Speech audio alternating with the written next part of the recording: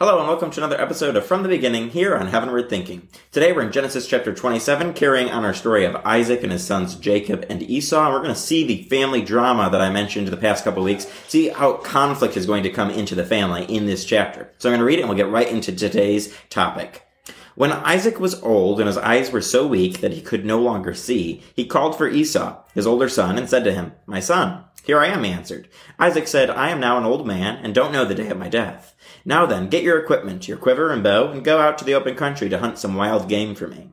Prepare me the kind of tasty food I like and bring it to me to eat, so that I may give you my blessing before I die." Now Rebekah was listening as Isaac spoke to his son Esau. When Esau left for the open country to hunt game and bring it back, Rebekah said to her son Jacob, "Look, I overheard your father say to your brother Esau, 'Bring me some game and prepare me some tasty food to eat, so that I may give you my blessing in the presence of the Lord before I die.' Now, my son, listen carefully and do what I tell you. Go out to the flock and bring me 2 choice young goats, so I can prepare some tasty food for your father, just the way he likes it. Then take it to your father to eat, so that he may give you his blessing before he dies." Jacob said to Rebekah his mother, "But my brother Esau is a hairy man, while I have smooth skin. What if my father touches me? I would appear to be tricking him and would bring down a curse on myself rather than a blessing." His mother said to him, "My son, let the curse fall on me. Just do what I say. Go and get them for me." So he went and got them and brought them to his mother, and she prepared some tasty food, just the way his father liked it. Then Rebekah took the best clothes of Esau, her older son, which she had in the house, and put them on her younger son Jacob. She also covered his hands and the smooth part of his neck with the goatskins. Then she handed to her son Jacob the tasty food and the bread she had made. He went to his father and said, "My father." "Yes, my son," he answered. "Who is it?" Jacob said to his father, "I am Esau, your firstborn. I have done as you told me. Please sit up and eat some of my game so that you may give me your blessing." Isaac asked his son, "How did you find it so quickly, my son?" "The Lord your God gave me success," he replied.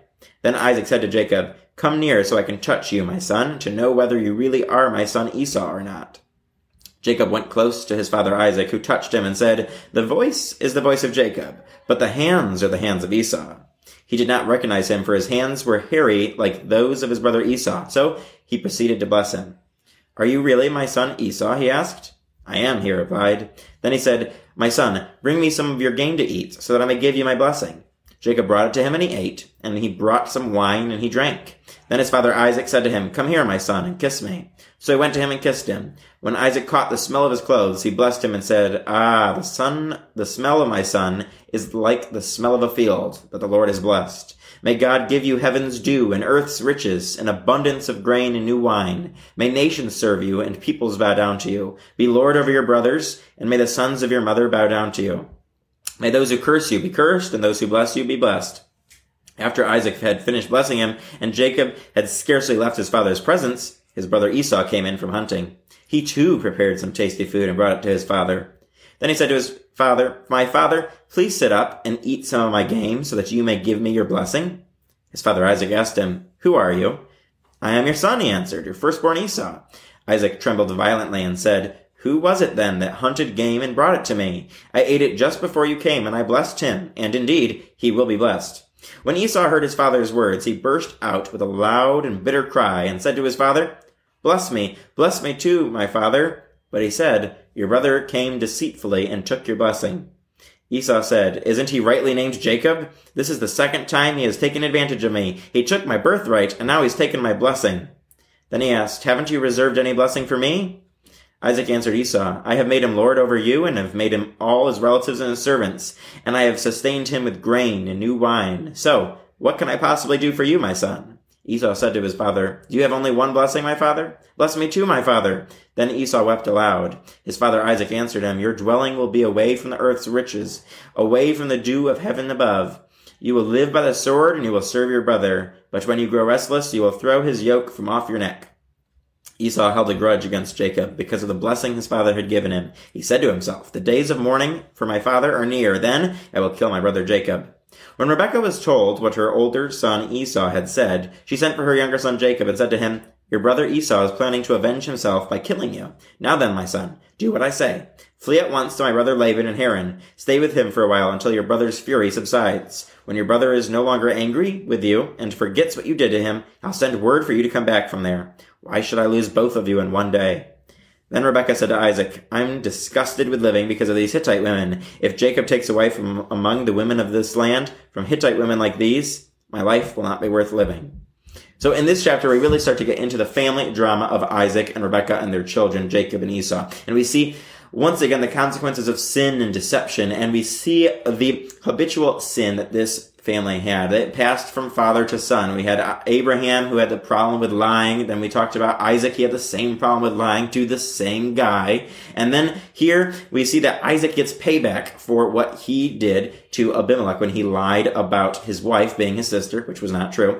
And he's paid back for that multiple times over in this chapter when he is deceived by his own children. And it creates a whole bunch of problems in this family, so much that the family has to split apart for many years, and we don't see the reconciliation of this family for many years in many chapters in Scripture. So that's important to keep in the back of our minds. But as we look at this and we see the beginning of this, we see that Isaac thought he was getting older and ready to die, even though he doesn't yet in this, and we'll see later on that it was later than probably he expected. He still wanted to bless his son, and he wanted to give his oldest son, Esau, the blessing. Now, Esau, we know from previous chapters, we saw that he lost the birthright in that special significance, that place of honor, because he sold it to his brother Jacob for some stew when he wasn't thinking. And we talked about how we need to make sure as Christians we stop, we think, we pray about things, we consider things deeply, and don't just react to things, and don't just be deceived ourselves by the immediate wants, the gratification of the flesh, or any temporary things that we think we need, and we forego actual needs for those temporary things we want. And we talked about that. And we see how in this chapter, he not only loses his birthright, he also loses the blessing. And that isn't because he tried to get rid of it. He was actually trying to do the right thing and go out and hunt the game and prepare it for his father and get the blessing that way. But we see that Jacob and Rebekah had this little scheme. Rebekah and Isaac, we talked about before, they had their favorites. Rebekah liked Jacob better, and Esau was favored by Isaac, and that created problems. And here we see it really come to a consummation here. We see a huge problem presented in favoritism, and we talked about the warning of that, and we really need to see this and be warned by it in this chapter. Favoritism, when we treat certain people one way and treat others a different way, it creates lots of problems, and it creates envy and all these different things, and we see how that plays out in these brothers, and we see the terrible things it does to them. So we see that Rebekah tells her son to do this act of deception towards Isaac, which again, problems there. Why was she trying to deceive her own husband? But whatever the reason was, she decided she wanted her son to get the blessing. So Jacob decided to obey his mother, a little reluctant at first. He was wondering what would happen if his father touched him, because he was not hairy like his brother Esau, so he didn't want to receive a curse instead of a blessing. But his mother came up with an elaborate disguise, an elaborate deception to help him in this act of deception, to trick Isaac. And we see that it worked. He at first was a little hesitant. Is it really Esau? And he thought it was Jacob maybe, but then he gives in and he decides that it must be Esau because of the hair, because of the trick that his wife and his son had played on him. So he goes into a great blessing, and it's all these great things of how God's going to bless Esau, even though it's actually Jacob, and he's going to bless all these different aspects of what turns out to be Jacob's life, not Esau's. And he's going to get everything as if he was the older son. And we talked about that before. Losing the birthright, now losing the blessing. All these things would have been given by nature to Esau and not to Jacob. But because of Esau's choices, and because of the favoritism roles of the parents, and because of the deception that Jacob chooses to inherit from his father, he chooses to follow that sin rather than take a warning from it. He causes this, and this is where we see things shift over from what would have been Esau's to Jacob. And we see that God is sovereign, though. We already know how the end of the story goes. We already know how it's used throughout the Old Testament, and ultimately comes to fulfillment through Jesus Christ. The line of Christ and the whole Jewish race came through Jacob and not through Esau. And we see that God was able to, in a sovereign plan, already have a plan for this. It wasn't something that caught God off guard. Oh no, the family didn't do the right thing. Now I have to work with this son. No, God already had a plan. He had a purpose for Jacob. He had a different purpose for Esau. And he allowed things to happen so that it would line up with his plan. And it's the same in our lives. When we do dumb things, when we sin, when we make mistakes, when we go off track, God already knows what we're going to do. It doesn't give us an excuse. We have to take ownership and responsibility for our sin. But God's not caught unaware by it. He already has a plan. He already has a plan to overcome the things you and I do that get in the way, that would get in the way, but God already knows how to handle that. He already has a plan for it. He knows what we're going to do minute by minute. So nothing is going to catch him off guard. Thank goodness for that, because we see how complicated it would be in this story and in our own lives if that wasn't the case. But God knew what he was doing. He knew what these brothers were going to do and how this family's drama was going to play out. And he had a hand in this story and to bring about reconciliation. You can see the amazing things God's going to do in the lives of Jacob and Esau to bring this family back together. So we can't lose sight of that, the sovereign plan of God in this story, even though it may seem like this story is going off the rails already. And we're going to see constantly it goes off the rails with this family, really finding a lot of fulfillment in Joseph, actually, in the children of Jacob. So we'll get to that later. But in this chapter, we see the conflict between the brothers. We see that after Jacob deceives his father, his brother Esau comes in and is like, I'm ready. Here I am. I'm ready for the blessing. And his father, all of a sudden, a light bulb goes on in his head and says, oh no, I was right to question if that really was Esau.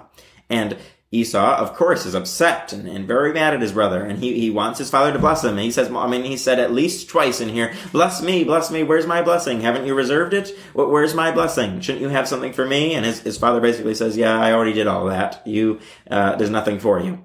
You're going to end up being a servant. That's not a very great blessing if you're expecting to be the one who people are serving, and all of a sudden you find out, you're going to be the slave and the servant, and you're not going to get the place of honor. So we see already there's going to be some conflict, and right away we get his reaction. He wanted to kill his brother. Again, this is a little reminiscent to the Cain and Abel story, if you will, when Cain was mad about Abel getting the blessing from God, getting the favor of God. He wanted to kill his brother. So we see the human reaction to one person getting something, whether or not it was a good way they got it or not. As in the case of Abel, he was doing right things. In the case of Jacob, he was doing deception. But at the same time, they both benefited from it. And the brothers acted the same way. They wanted to kill him. They wanted to kill him and get him out of the way. They wanted to take it back. And we have that same response. When someone gets something that we think we should have, or that we think we deserve, or maybe we actually do deserve, we want to kill them. And not necessarily physically. Sometimes physically. We see that in our world today. But a lot of the time we do it mentally, we do it emotionally, we do it spiritually, we do all kinds of things. We hold grudges against people forever, we treat them poorly. We immediately want to react when we think someone is getting something that we deserve. We immediately hate them, think bad things about them, talk badly about them, and gossip. We do all these things, and that's where Esau is in this story. His heart wasn't in the right way. He had the opportunity to be the godly man, be the bigger person, to be the Christian, if you will, even though this was way before Christians existed. He had the opportunity to be the godly man, just like we do when people mistreat us, when people deceive us, when people use a deception and do all kinds of things against us. We have the opportunity to be the bigger person, to be the Christian, and treat them well, even though they treated us poorly. Yet we see that Esau did not do that. So both boys are doing the wrong things here. And we see that it creates a great problem in the end of the chapter. Rebekah sends her son away. She is going to send Jacob away so that Esau doesn't kill him, and then she's going to have no family left here. Their whole family would be splintered by this act if Esau had committed murder here and if Jacob hadn't ran away. So she sends him away. And we're going to see that God is going to use that action to bring about his plan for Jacob. He's going to have Jacob be sent away so that God can get a hold of his heart and start to turn him. And eventually we're going to see he becomes, instead of a deceptive man, he is going to become a man of integrity. And yet he's going to have to be deceived himself to really get it to click. God's going to teach him lessons through experiencing what he did to his brother when he ends up experiencing it himself. And we'll go through that as we go through the next chapters. So keeping all this in mind, join us next time as we go into chapter 28 and see where this story is heading. So join us next time for another episode of From the Beginning here on Heaven We're Thinking.